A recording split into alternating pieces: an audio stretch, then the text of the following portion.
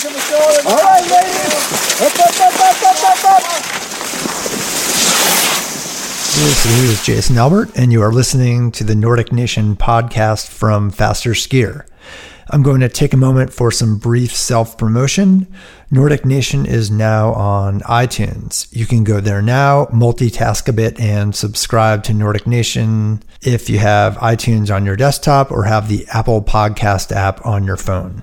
Okay, yep, it's that time of year. The start of the World Cup is days away, and that must mean one thing. Some of you are mining FIS results for any revelatory data so you can pick a winning team for Noah Hoffman Cross Country Fantasy League. Disclaimer here, I think I played one weekend last year with my older son and we pretty much DFL'd, so I'm really not credible when it comes to picking skiers for your team. I am, however, fairly resourceful when it comes to reaching out to people in the know. So since it's Hoffman's league, we'll check in with him first. Okay, I got you here. You're recording. So first off, what have you been up to this fall in terms of your more, directly involved with the physical aspects of cross-country skiing training and what have you? Yeah, so I had basically continuous opportunities to train with people from the end of New Zealand camp in mid-September through the end of October. I had first Karl Tamjarv from Estonia in town for 2 weeks to train with me. Then I had, 1 week off before the Canadian national team showed up. And they were here for 3 weeks, including a 1 week overlap with the U.S. ski team, which was here for a little more than 2 weeks. And so it presented a great opportunity for me at a really optimal time to have training partners for virtually all of my intensity sessions and to really transition from a very much volume-based training load into a more evenly split load between volume and intensity. And then I get this nice little period of 2.5 weeks after everyone left to kind of refocus on myself and design the training plan that my coaches and I feel is, exactly what I need, and not have to work around anyone else's schedule. And I'm in the midst of that right now. I leave for Europe a week from Saturday on the 19th, and I'm leaving Park City on the 17th to go do a fundraiser in Aspen and spend a couple of days with my parents in Aspen. They don't live there anymore, but we're all going to just be there because we have obviously a lot of connections there. And then I'll fly out of Aspen on the 19th for Finland. And then I will have my fastest turnaround ever to World Cup racing by a long shot. I will arrive Sunday night in Kuusamo, and the opening distance World Cup is the following Sunday. So that will be a challenge for me, but we did it deliberately in an effort to shorten the season, in an effort to keep the training load at a high quality as late as possible, and in an effort to limit travel, which has been one of the themes all year long. My coaches and I are really happy about the way that I executed yesterday afternoon, and it's something that I want to build on. And I did a 5-hour double pole this morning. I've got three more intensity sessions and one more 5-hour session before leaving for Europe. And things are exactly where my coaches and I want them to be. So I have no built-in excuses and high expectations going into the season. And I'm as curious as everyone else to see how things go. But the real questions, they're about the Fantasy League and how it started. How did this come about and how have you made it work? So the idea for me started the 2014-15 season when I broke my ankle. And at the time I was dating Amelia, who was a free skier on the national team. And she got me involved in what's called fantasy free skiing, which has been around for a while. And it is the same idea. You pick the skiers that you think are going to do well at each comp, and the better your skiers do, the more points you get. But I loved it, and I knew nothing about the sport. I was able to be very successful for two reasons. One is I had zero personal investment with the athletes. And the other is that I was getting insider information from Amelia about who was injured, and who was skiing well, and who was, got not going to make it to the certain comps. And in free skiing, the injury rate is so high that knowing who's going to start and who's not is half the battle. Well, how did you do? So I was top 5 overall out of like 1,500 people playing. I did not win. Did anyone? Oh, that is awesome. Okay. So that was a blast, and it got me fired up. And so, I with the amazing work of my medical team, I was able to come back for the World Championships that same season. And I got over to Europe, and I was like, damn, like that is so cool. And now I'm going to World Champs, and this is so cool. But like, we should start this for Nordic. So Noah did obviously start this for Nordic. And then in September of the following fall, Adam emailed me. I had never met him, had no connection with him. Emailed me off the email address on my website and said, I played your fantasy league for World Champs last year. It was really fun, but you need a better platform. So I built one for you. And he included a link to this fully built fantasy website that he had done from scratch. Yeah, so I'm Adam Marr. I'm the developer of Noah Hoffman Fantasy Cross Country. Yeah. And where do you live currently? I'm west of Minneapolis. I'm in Eden Prairie, Minnesota. Adam is no slouch, and he'll dispel the notion that Latin is dead. So I studied Latin and linguistics at Cornell University, but I also had a computer science minor. And as far as Adam's version of the Fantasy League origin story, here it goes. Yeah. Well, basically, God, how long ago was it now? After my sophomore year in college, I went to a hackathon with a couple friends, and that's like a really nerdy event where you just work on a piece of software and you do it, all night. It's supposed to be a 24-hour thing. And this is what we chose to work on, and basically we didn't finish it.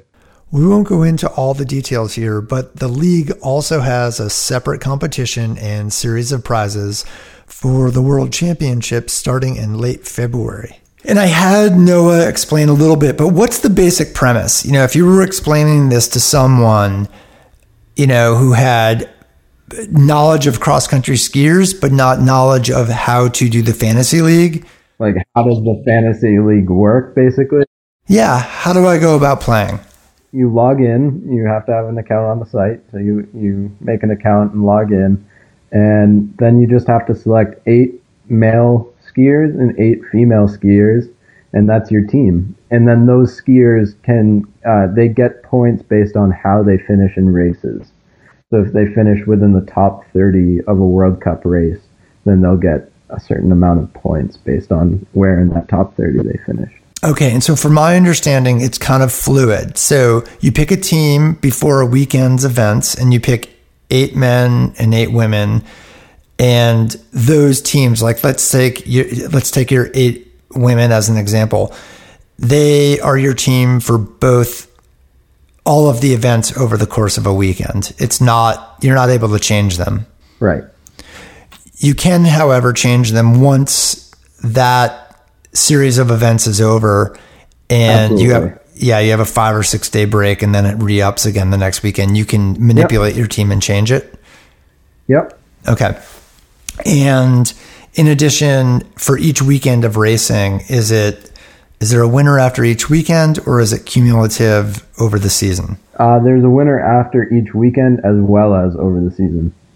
So let's use like a representation here. So if I look at the furthest most blue dot across on the x-axis, Adam and I are looking at a graph he created a few years ago for a data analysis class.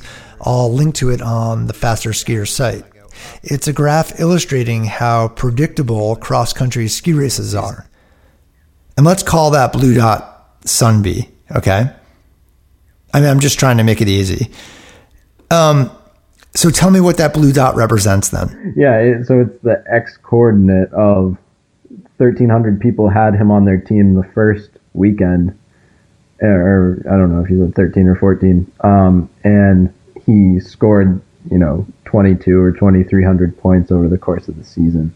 So what that represents, what that kind of means to a person that's looking at this graph, is that even before he had scored any points, people were pretty sure that he was going to score a lot of points. We then compared that graph about predictability of outcome in cross-country skiing to an adjacent graph depicting predictability in fantasy football. And how does that differ? You have, on the right-hand side, you have fantasy football. And so that's a very sort of common and popular, if I randomly told someone, yeah, I'm playing fantasy sports, odds are they're like, oh, you're playing fantasy football. So what is fantasy football? What does that graph tell you about fantasy football and how it's different than cross-country skiing? Yeah. So on the fantasy football graph, there's no obvious trend. And that's the main thing that we're trying to show in these two graphs. So you see like 3 outlying data points to the lower left on that graph. And perhaps that might make you think, well, there's kind of an upward trend, but there's really not, because if you look at the person who scored the most points, he had one of the worst draft orders in fantasy football. He was picked 75th or something, or 80th on average.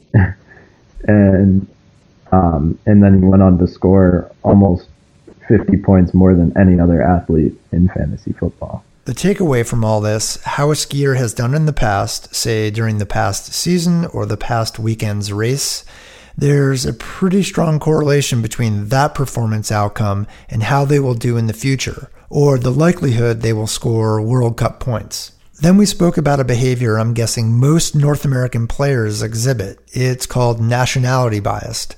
Just to prove my point, Hoffman told me that 11 of the 13 prizes last year went to non-North American fantasy teams. Okay, so let's get down to nationality bias and why did you guys choose to depict this graphically?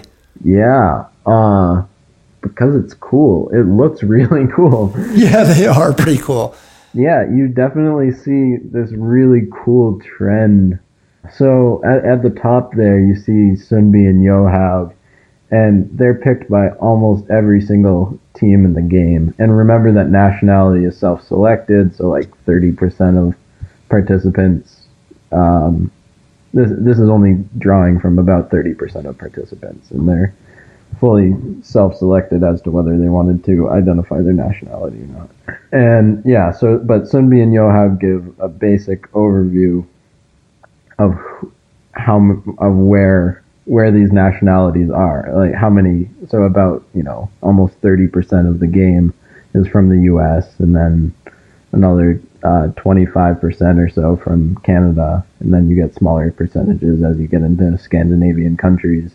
Yeah, so Johaug and Sundby, almost everyone has on their team, and then when you look at the Americans, you can definitely see. Well, can I ask a question before? Yeah. So, I'm just looking on the y-axis there. You have percent selecting players from country. So let's just take the U.S., right, in week 1. Yeah. Okay. So the bar goes up for the U.S. That navy color goes to about 25%. Yeah. So what is that 25% saying? Great question. So yeah, you see they always, I guess the y-axis, it is a little, the label isn't the best. I'm trying to think how to phrase it better. But so the percentage of the players that selected Sundby that are from the U.S. would be 25%. That example, it's pretty clear. Of all the nationalities playing, 25% of the teams selecting Sundby are U.S. players. Not a bad choice based on precedent. Sundby did well the previous year, and week to week, he's a good podium bet for distance races.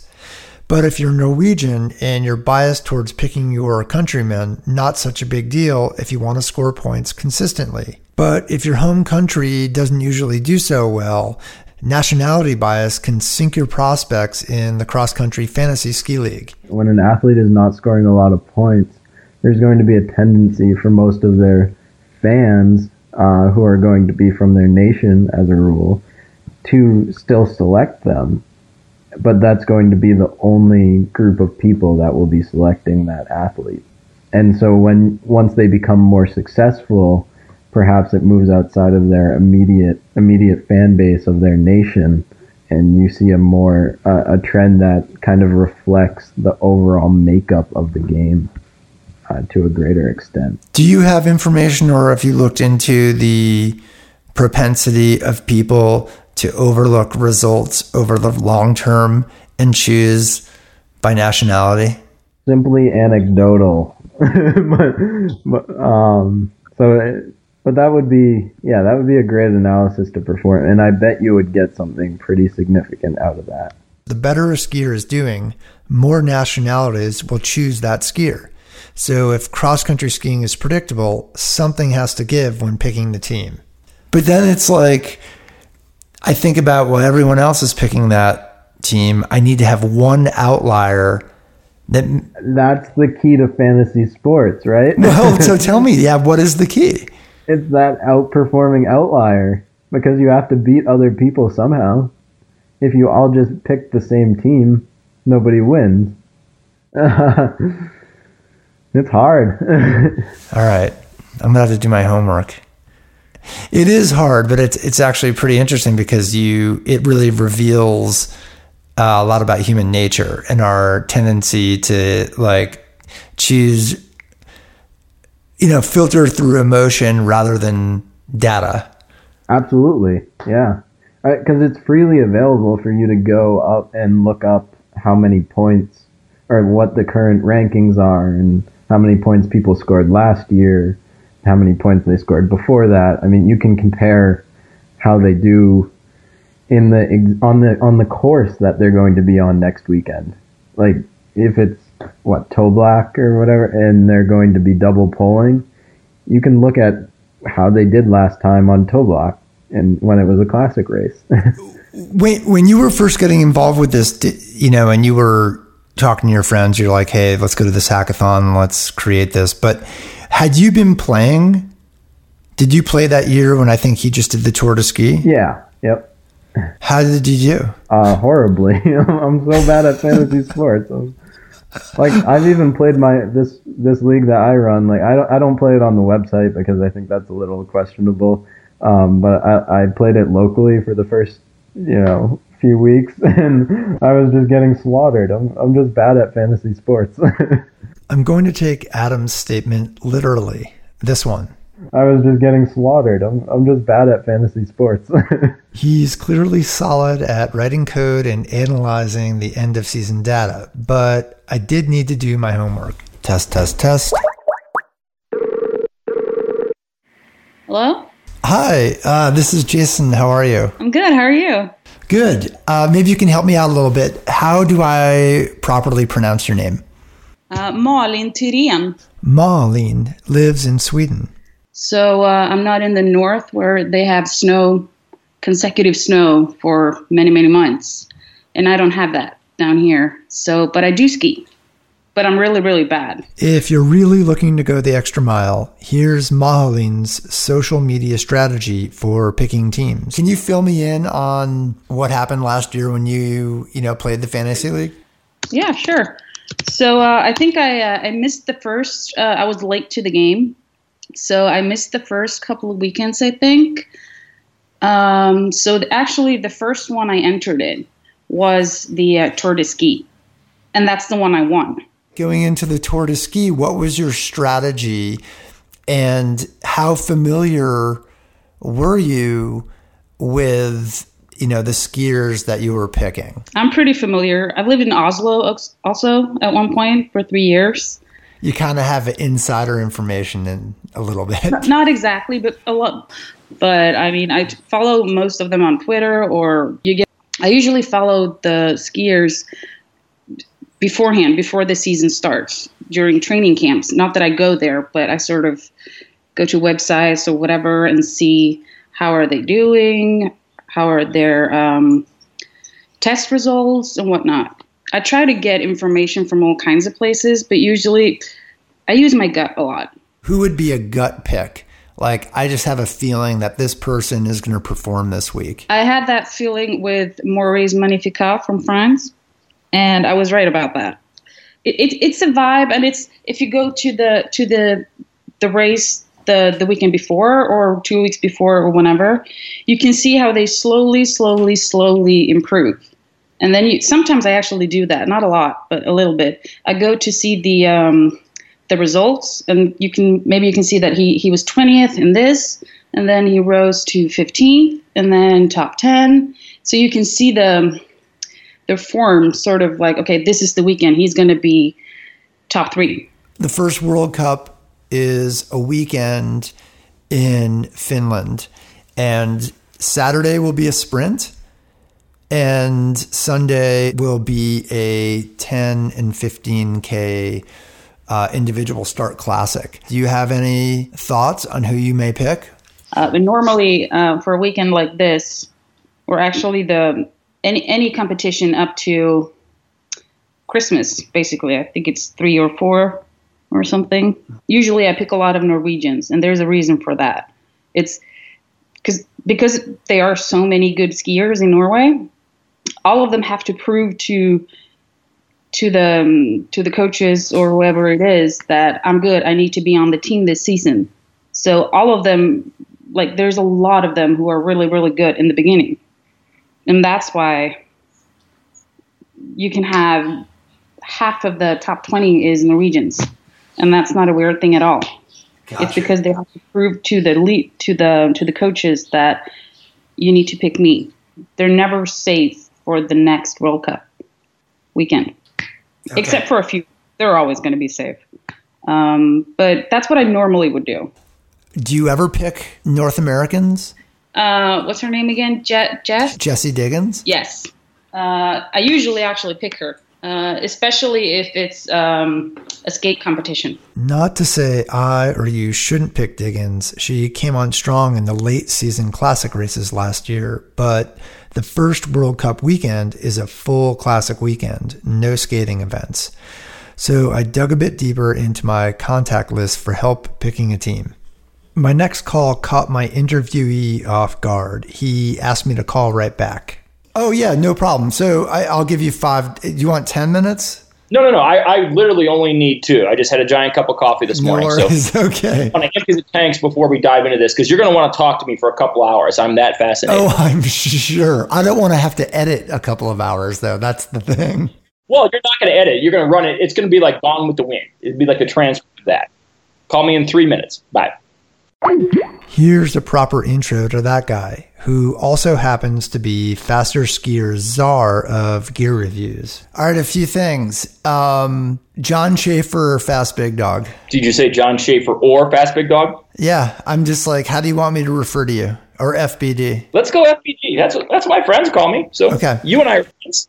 Let's take the relationship to the next level here, Jason. Go with FBD. After some more niceties, we got down to the business at hand, Fantasy League. Do you actually, have you played in the past? I have not. So, again, all cards up here in the interest of full disclosure. I've essentially put absolutely no preparation time into this because, again, I like to approach this like I do my life, my skiing, certainly my riding, just going in there blind, just kind of firing off shots, hoping something hits. I went over the basic rules. You have to choose a team for the first weekend. Okay.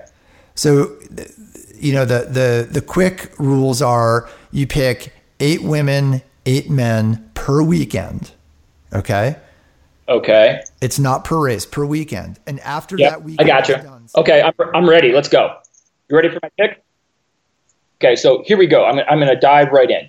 So no editing this because this is stream of consciousness. This is gold. This is where the magic happens. I'm going to say, so my first reaction is, do I get a doper and a non-doper team? Let's just say that it's an equal playing field, hypothetically. Okay. All right. So, I'm gonna start off with the obvious. So, I had a little bit of a cold the other day. So, I decided to follow Sunbee's line of thinking. So instead of taking 2 Sudafed, I took 18 of them. And I felt great. So I think those guys are really onto something.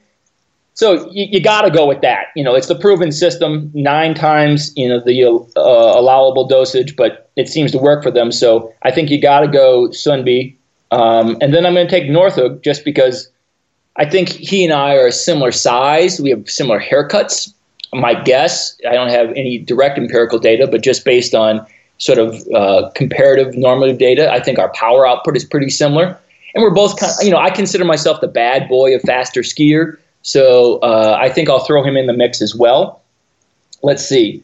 Now for my clean guys, I got to go, let's see. So for sprint, since I'll go with Andy and Simi. I think Andy's due to have a good year, and Andy's my boy. Same with Simi.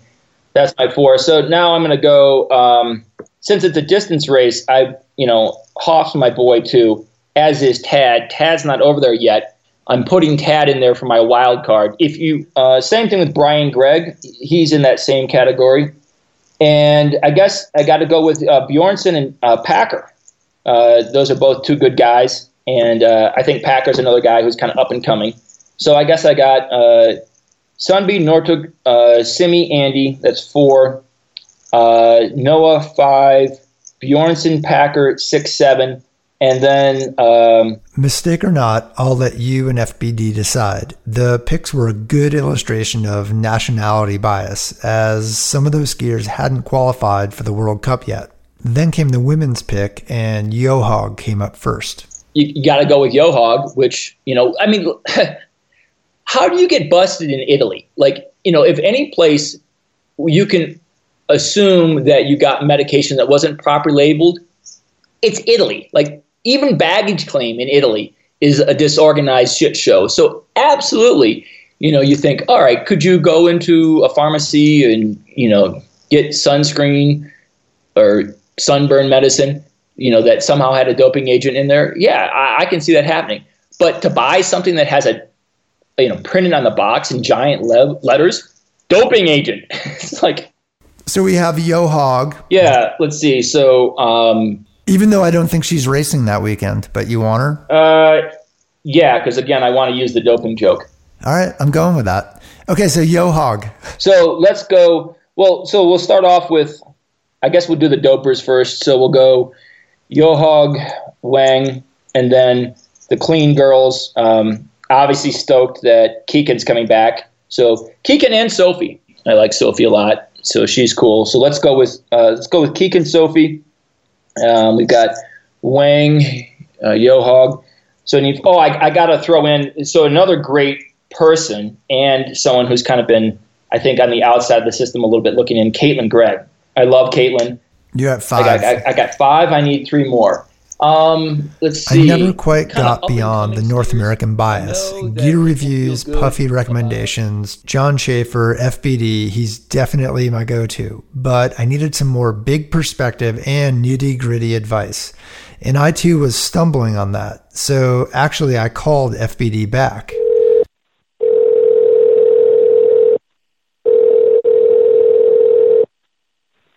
Hello.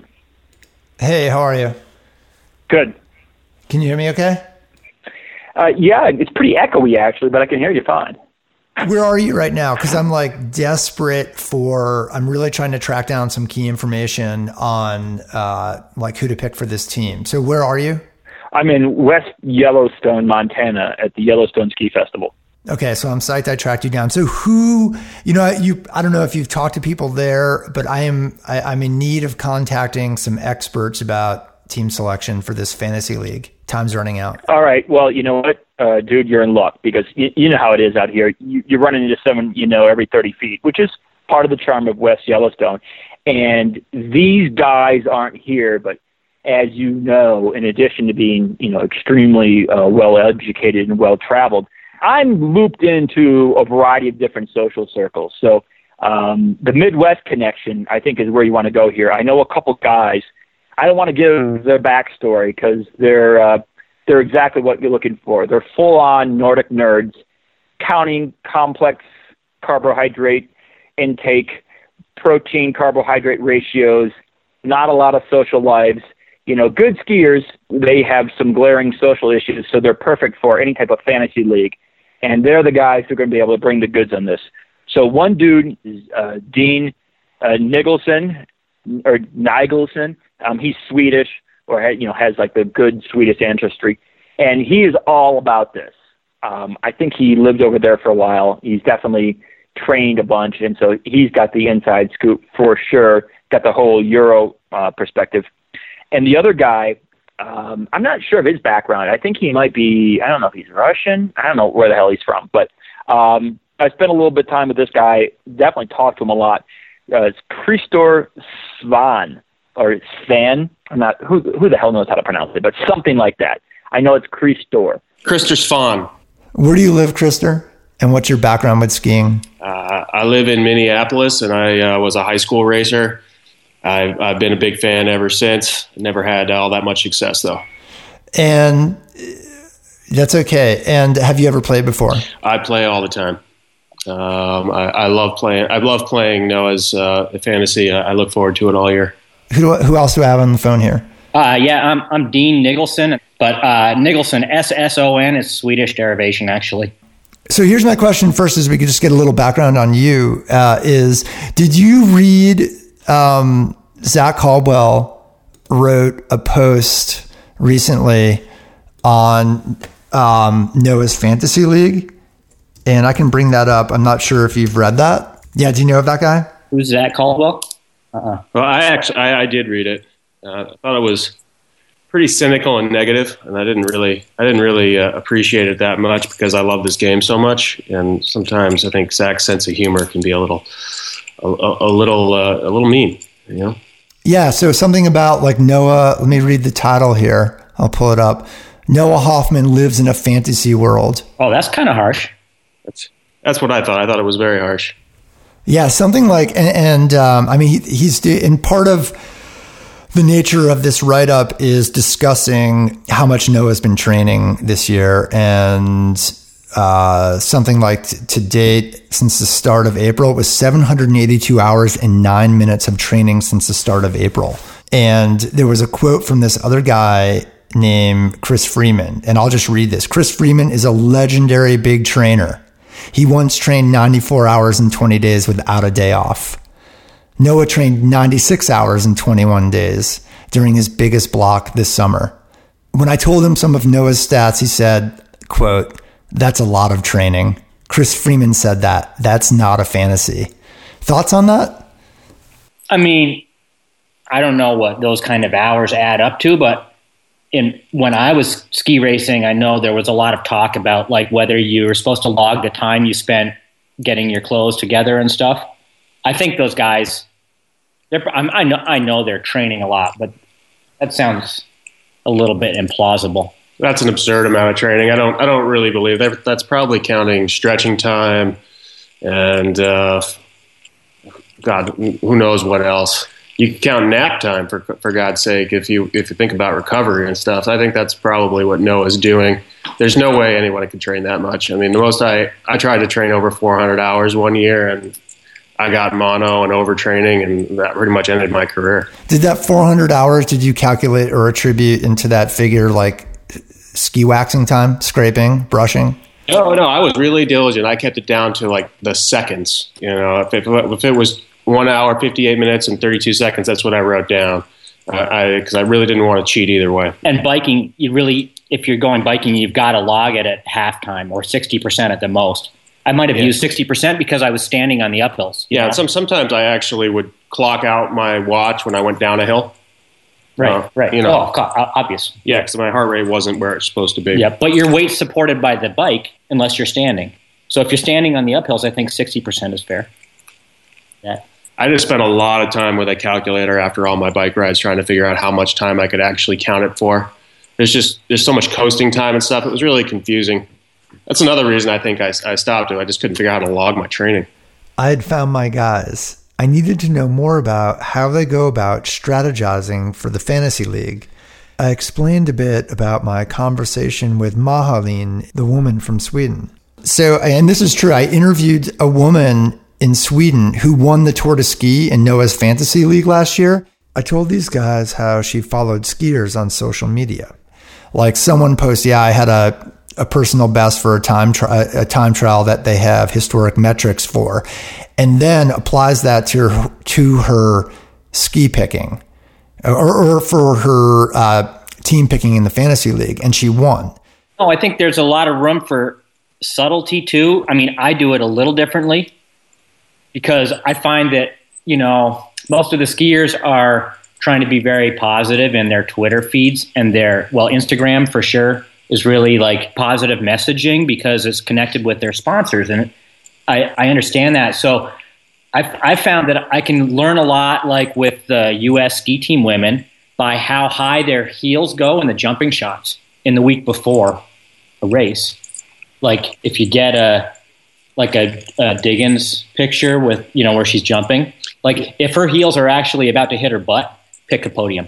I think that is actually a pretty legitimate way of doing it, you know, and they're actually not the only women's team who does that now. It's actually really hard to find a picture of a cross country team where they're not jumping up and trying to go as high as they can, which is kind of ironic because it's a slow twitch muscle sport for the most part. Yeah, but I think it's become so much more power based that the jumping pictures have become like almost an inadvertent index of how ready they are for racing. Then Dean pivoted from the reliance on the jumping index for ski performance. I have maybe a little bit of a different approach, but I've been an observer of the sport for a long time, and I think there's a certain qualitative approach that you need to have to really kind of get into understanding when the athletes are going to perform really well. And you got to look at the facial expression, I think. Like, is it real joy, or is it like, I got to like do a jumping shot for the sponsors?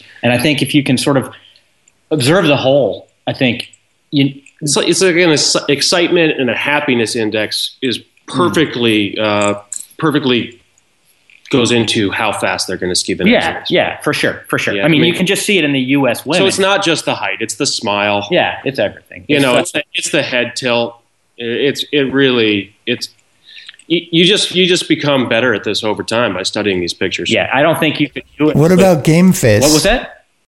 What about game face? Put on your quote game face. Oh, you don't want to have no. You need to smile. No. I mean, have you seen it? Like, actually, Heidi Wang never smiles. Well, Heidi Wang doesn't show her face very much. She might be smiling under there. No. You don't think she smiled when she saw Joha get handed a little bit of a sanction? Oh, hey, I don't want to go there. Okay, I'm just saying. I'm happy to talk about Joha's sanction, but like the inter-team dynamics of the Norwegian women, that's just like, I feel like that's slightly sacrosanct. But that to me might be inside information that you might cull from the internet, right? To like choose your team. So honestly, who knows? Wang might have spiked her lip cream. You never know. No, but I bet Heidi wasn't that torn up over it. Actually, probably not. Yeah, I think she wants to win. I think she does too. Dean also gave a quick refresher on the first World Cup weekend's race formats. Classic sprint, classic distance, classic sprint. For the women, it's a 10K distance race after a classic sprint day. We've been talking about how you guys go about picking or culling information for your women's selection. So we have to choose 8, or you guys need to choose 8 for your team. I just want to lead off with Sadie Bjornsson. Her only weakness is distance skate, and even that she's good at. She's a threat in any distance and any format, classic sprint, classic distance in Kuusamo. And she left Park City camp a week ahead of most of the national team and got on snow in Alaska, according to her Instagram. I think that a little more low altitude time on snow training, especially with the rest of the team traveling pretty late, is really going to come into play. I think she's going to be fresh, and I think she's going to in fact, we were talking about Heidi Wang, and she's a safe bet for a really good performance, but I wouldn't be surprised if Sadie was better over the weekend. Then Krister tried to interject about Wang. Dean would have none of it. That's pretty. Well, have you noticed that Heidi has some illness and some struggles, and she didn't go to the Livigno camp for the end of the late fall, the altitude camp? That's still pretty bold. I mean, I think as long as Wang can remember to actually finish the race instead of cutting a lap off, that she's going to win, and she's going to win big this week. Okay, well, we got 8. Can we have Bjornsson on the team? Oh, Bjornsson is for sure on the team, but I would put Wang in front of her. I mean, if going back to the jumping index and the smile index, she was ecstatic on all her social media this year. She looks so legitimately happy. Yeah, until the late fall. And then she disappeared because she was sick, I think. But you got 8 spots. Sadie and Heidi. Yep. Stina Nilsson. She's just coming. Watch out. And she's Swedish. Yeah, I think the Swedes are going to be pretty upset about how last year was, and I bet you they've been training a lot harder this year. They're going to just try a lot harder because of last year's setbacks. Well, you want to know who's not going to be upset about last year? Stina Nilsson. Did you look at the results? Krista, what do you think? Well, I think you can't leave Bjorgen off the team. I mean, she didn't race all last year, and she had the child, but I think she's going to come back in the best, maybe even better shape than she came back in before. Well, yeah, I mean, the whole supermom thing. What do you got? You got Bjorgen. You've got Keegan. You've got Saarinen. Yeah, and then who? There was another one. I don't remember. Someone else. I think I remember that. Well, you obviously just weren't paying very good attention to the. You probably didn't check Facebook. I think you were probably just looking at Twitter and Instagram. It is. I'm just thinking for the first weekend. Look. If we're talking mid-January, no doubt, I'm all over the Supermoms. But come on, I'm going to hold off. You gotta like Bjorgen and Saarinen was just on the podium in Munio. Oh, you're right. How are you gonna? Saarinen was. I forgot about that. So that's maybe a data point I wasn't factoring in. Yeah, I mean, I think that speaks well for the trio. I mean, the fact that Saarinen can come back that fast. If she can do it, the other two have been faster than Saarinen in the last couple of years anyway. It's true. So are we adding that block of skiers, or are we just adding Bjorgen? Well, Bjorgen, yes. Saarinen, based on, that was a distance result even that was good. Yeah. I'm concerned about Keegan for the distance classic in Kusama. She has had some of her best classic races. She had breakthrough classic race there. She got points. Who else do you think who's strong up there right now? Oh, who's that Finnish woman who's such a good classic skier? We're talking about a Finnish weekend. Points. I think that what we need to do is we need to hedge our bets a little bit because we don't want to have the whole trio in there. We don't know what's going to happen. Exactly. We don't. There's so many unknown factors. I mean, we should just pick one out of the trio to put in our top 8 here. Okay. Well, if we're going to do that, the one I know the least about is Saarinen, except that she just finished right behind Kowalczyk. Well, I mean, let's look at the results from Munio again. You got Lehtinen, didn't he win? We're talking about women. I know, but I mean, we've got world championships back in Lahti. Yep.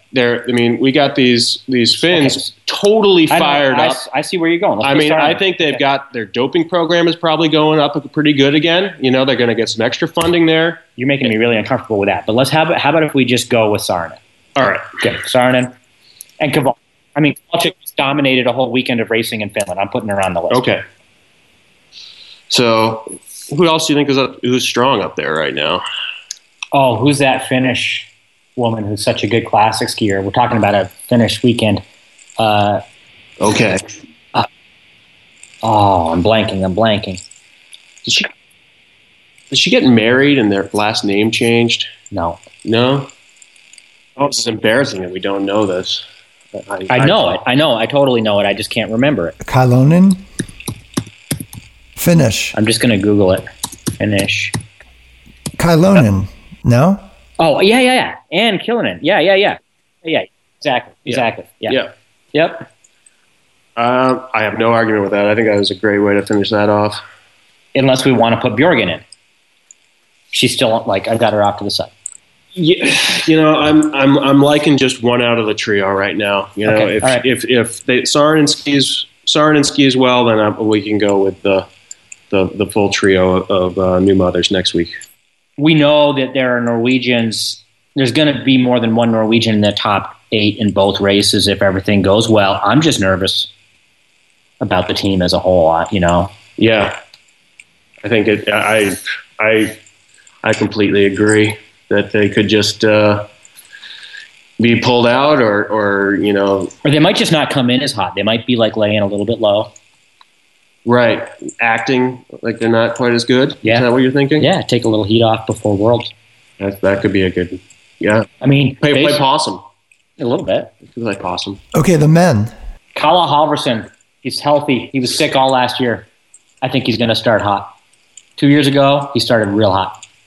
Nope, I don't think Halvorsen is going to do it. I think that pretty much ever since Petter destroyed him at the end of the 2013 Worlds, he hasn't been able to get his head back on. I don't think he's trained since then. I think he just shows up at races. Did you look at his 14-15 results? He was a top 10 threat in every single race. Top 10 is different than winning. And he's a young guy. Time's past. Just move. Okay. I'm gonna just write his name off to the side. You can put it off to the side, but it's not going on the list. Okay, who do you want? Oh, who do I? Well, we got to go with Petter. I mean, Petter is not even with the national team. That's a good point. So he's not gonna. I know he's not using asthma medication. No way. Nothing. Sprint, distance, everything. He can do everything. Yeah. I just got to say that I think Hellner is going to be trash this year too. Just so don't even bring that up. But you were just talking about how the Swedes were going to be hungry and train more. You didn't talk about the young guys. They need to get away from these old guys. I don't even know why people young guys like Kalle Halvorsen. Yeah. I mean, like young guys who actually have gotten some results recently and just got sick last year. Well, how old is he? I don't know, 26, something. I think he's more like 28. I mean, that's way past your prime. I don't know anyone would ski beyond that age. What, is that funny? Yeah, I don't know. What are you laughing at there, Jason? Is there a snicker there? I mean... No, it's just that there's, I have to take Ustiagov because I have never seen anyone just ski themselves into oblivion in the middle of the race, look like they can barely stand up, and then do it again on the next hill. I mean, that guy is tough. He clearly wants it more than everybody else out there. So I'm going to go with Ustiagov. Yep. Ustiagov's on the list. Okay. Northug. Ustiagov. 6 more. Is there anybody on the U.S. that we want? Bjornsson. Bjornsson? Look, young guy, upcoming, real good classic skier, good in sprint, good in distance. It would be a bit of a back the U.S. team thing. Maybe he's not a big bet for top 10s, but I'll tell you something. I think he'll score points in either race. I think he'll score points for the league before the end of the weekend. What do you base that information? I mean, there's no, I don't know if the guys' team jumps much, looking at photographs or anything. Does he scowl? Is there something that makes him look harder than other folks? No, but he seems to be the happiest guy on the men's team. And he trains on wood skis. I think there's a completely different level of skiing when you're on organic roller skis. That you get something more out of it. You're more in touch with. Is that where you think he gets his snap from? Yeah, I do. Okay.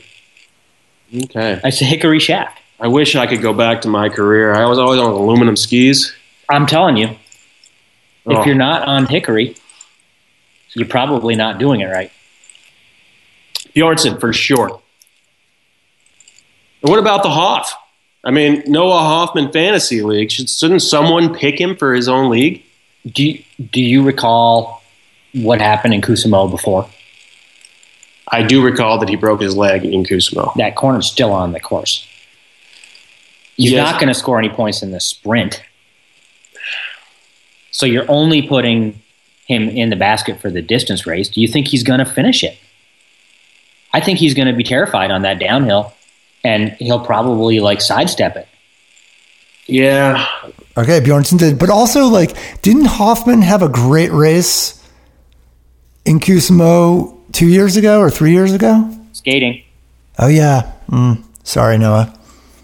So I'm gonna go with no on Noah this weekend, but I'm not leaving him out for Lillehammer. He's in my Tour de Ski list unless he's got a broken leg.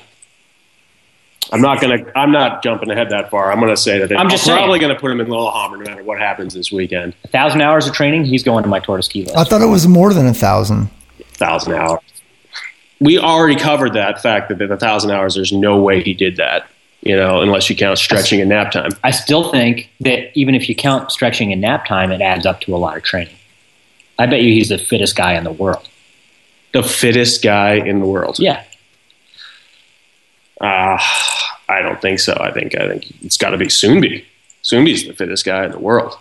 So are we going to put Soonby on the list, even though his albuterol use? Is he going to be able to? Does he even get to the start without 20 puffs on a inhaler or half an hour with a nebulizer? I thought 20 puffs was legal. It was 35 that was illegal.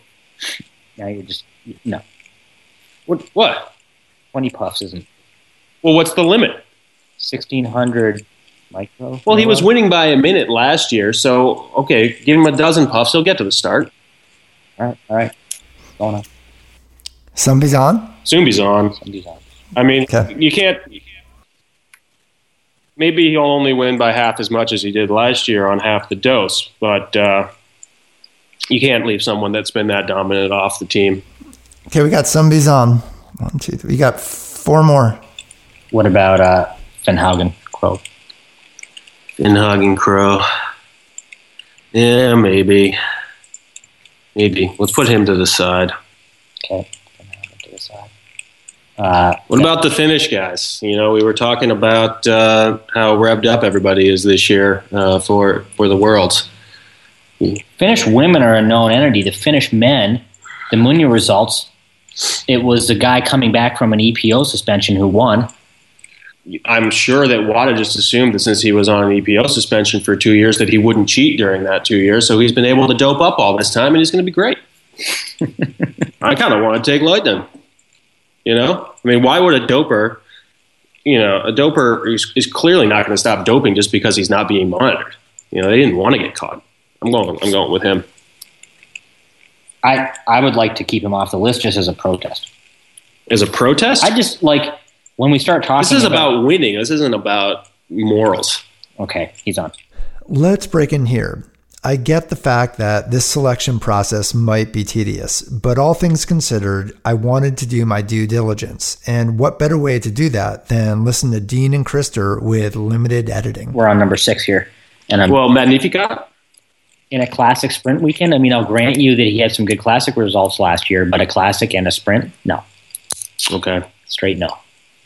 Well, what about double pole? Is anyone going to double pole the sprint this year? Because he's a hell of a double pole. You clearly have never, ever been in Kusamo, let alone skied up those hills. I have seen it on TV. It doesn't look that steep or that hard. I'm sure these guys are strong enough that they can double pole it now, especially, unless they put a striding zone in this year. They're not putting striding zones in the World Cup. Don't you read Longren? I thought that they could if they wanted to. No? No, that's in FIS races, but they're not doing it for World Cup. Well, then we're definitely going to see a double pole this year, and I think Magnificat might be able to pull it off. Magnificat double pole? He double poles really well. Did you watch the relay last year in Czech Republic? Did you watch that relay? I mean, he didn't double pole that. He did so. He was double poling. I mean, and the Norwegians don't even call it double pole; they call it staking. And he can skate, so I think he can stake pretty damn well. That's good logic. I think Magnificat is the stupidest pick that we've even discussed yet. If we've got Halverson off to the side and we're putting Magnificat when on, he makes his first qualification into Classic Sprint staking this weekend, I'm going to laugh in your face. But I won't put him on. I won't fight. We've got to talk about Kryakov because he's like the one guy who's out double poled Northug on that finish stretch, right? Yes. Wasn't that him? That was Kryakov. Yeah, Kryakov did out sprint him there, and he's getting old enough. I think that if he skis the distance race, he could be good. Ooh, I hadn't really thought of that. That's really possible. Do you think that the Russian coaches are going to give him a chance to do that, though? They do have reduced start rights this year. Yeah, I don't know if all those big nations get to start fewer people. I don't know if he's going to get into the second race or not. It's a good question because it's not a mini. But at the same time, Kryakov did win his first World Cup in quite some time last year in Falun, and did it staking and did it very well. He's not going to stake this thing. He's going to crush it. If anyone could stake it, would be him. I think we should do that. Okay. Krejcikov. One more. One more guy. Alex Harvey. Alex. We're going with Alex. Oh, that was an easy discussion. Yeah. Yeah, no discussion on Harvey? Evidently not. Yeah. I mean, do we need to discuss it more? No. All right, I think that's it, right? Do you want to run through your guys' team one more time? Just run down the names. We got Northug, Ustjugov, Bjornsson, Sundby, Lehtinen, Finn Haugenkrog, Krejcikov, Alex Harvey. Okay. That is a good team. That's a good team. Yeah. That was good. First off, after all that, I'd say there's no way any listener doesn't have at least half a shot at winning. Before we close this out, I do want to circle back to Noah Hoffman. He's got this brief explanation of the difference between the head honchos of fantasy sport and his league. The big thing I need to emphasize, though, with FanDuel and DraftKings is that, you know, those ones, you're putting real money on the line and you're winning. And mine is totally free to play and you're just winning prizes from the sponsors. And so, you know, I think that probably from a legal standpoint, it's important for me to emphasize that there's no betting going on here. No betting, no money on the line, only egos. So here's the burning question asked straight up. My older son has been eager. He's like, okay, we need to pick our team, Dad. It's getting close. So that said, how would you draft yourself? Would you choose yourself? Certainly not for Kusamo, because Kusamo is a single sprint race and a single distance race. And, you know, I would essentially have to podium in the distance race to make it a worthwhile pick, because somebody who gets 10th place in both races would probably generate more points than I do if I was 5th in the distance race. And I won't even enter the sprint. And so I would not pick myself for Kusamo. You know, I think that if I am skiing the way that I believe that I can, that when I come into the tour events, and essentially you want to pick the top 8 in the tour, because those are the people that are going to get the most points, almost regardless of how they do on a stage-by-stage basis, because there's only half points available for the stage, and like in the Tour de Ski, it's quadruple points at the end of the tour. You know, I think the top 8 in the Tour de Ski, with it ending with a hill climb and being 6 distance races out of 7 stages this year, that's top 8 in the Tour is something that I believe I can do if I'm skiing the way that I believe I can. So that's when I would be interested in picking myself. By the time you hear this, Hoffman will have arrived in Europe. And hear Hoffman out here. By choosing the skiers on your fantasy league team with logic and less emotion, you might help him save on shipping cost. Yeah, so an interesting thing on that is that the sponsors have basically all committed, but saying, you know, because they are more or less all importers of their products, they can't really ship internationally. And so they basically have you know, signed up for this league but said, you know, I need to be responsible for the international shipping. Which is great, except for the fact that last year we had, of the 2,400 people that played, 60% of them were Americans, and yet of the 13 prizes that we gave out, 11 of them were international. And so Americans did terribly relative to their international counterparts last year. And I don't know if that's because they picked Americans more than they picked other teams, or if it's because they're less educated about the sport. But it was frustrating from a shipping standpoint that the Americans didn't do better. Well, maybe you need to head over there with your swag and ship it when you, I mean, all things being the same, maybe hold off and ship it from Russia at the end of the season. I don't know. Right. No, I've thought about it. I did get some of the prizes carried across the Atlantic last year for me. But it ends up being it can be an expensive deal to check extra baggage, and it can be quite a logistical nightmare too. So that's, you know, as I said, I've kind of committed this chunk of money towards the league, and I've budgeted that shipping in. So, but I'm still hoping that Americans do better as a whole. Thanks for listening to the Nordic Nation podcast from Faster Skier. We're hoping you might have garnered some insight from Dean and Christoph. And as I mentioned at the start, we are live on iTunes. You probably already know the promotional drill, but we would love for you to subscribe to Nordic Nation and leave a rating on the iTunes page. All that helps us in the long run produce better audio content. And when you're picking your team this week, follow John Schaefer, aka FBD's lead. Remember though, some of this is fantasy. Okay, so here we go. I'm going to dive right in. So no editing this, because this is stream of consciousness. This is gold. This is where the magic happens.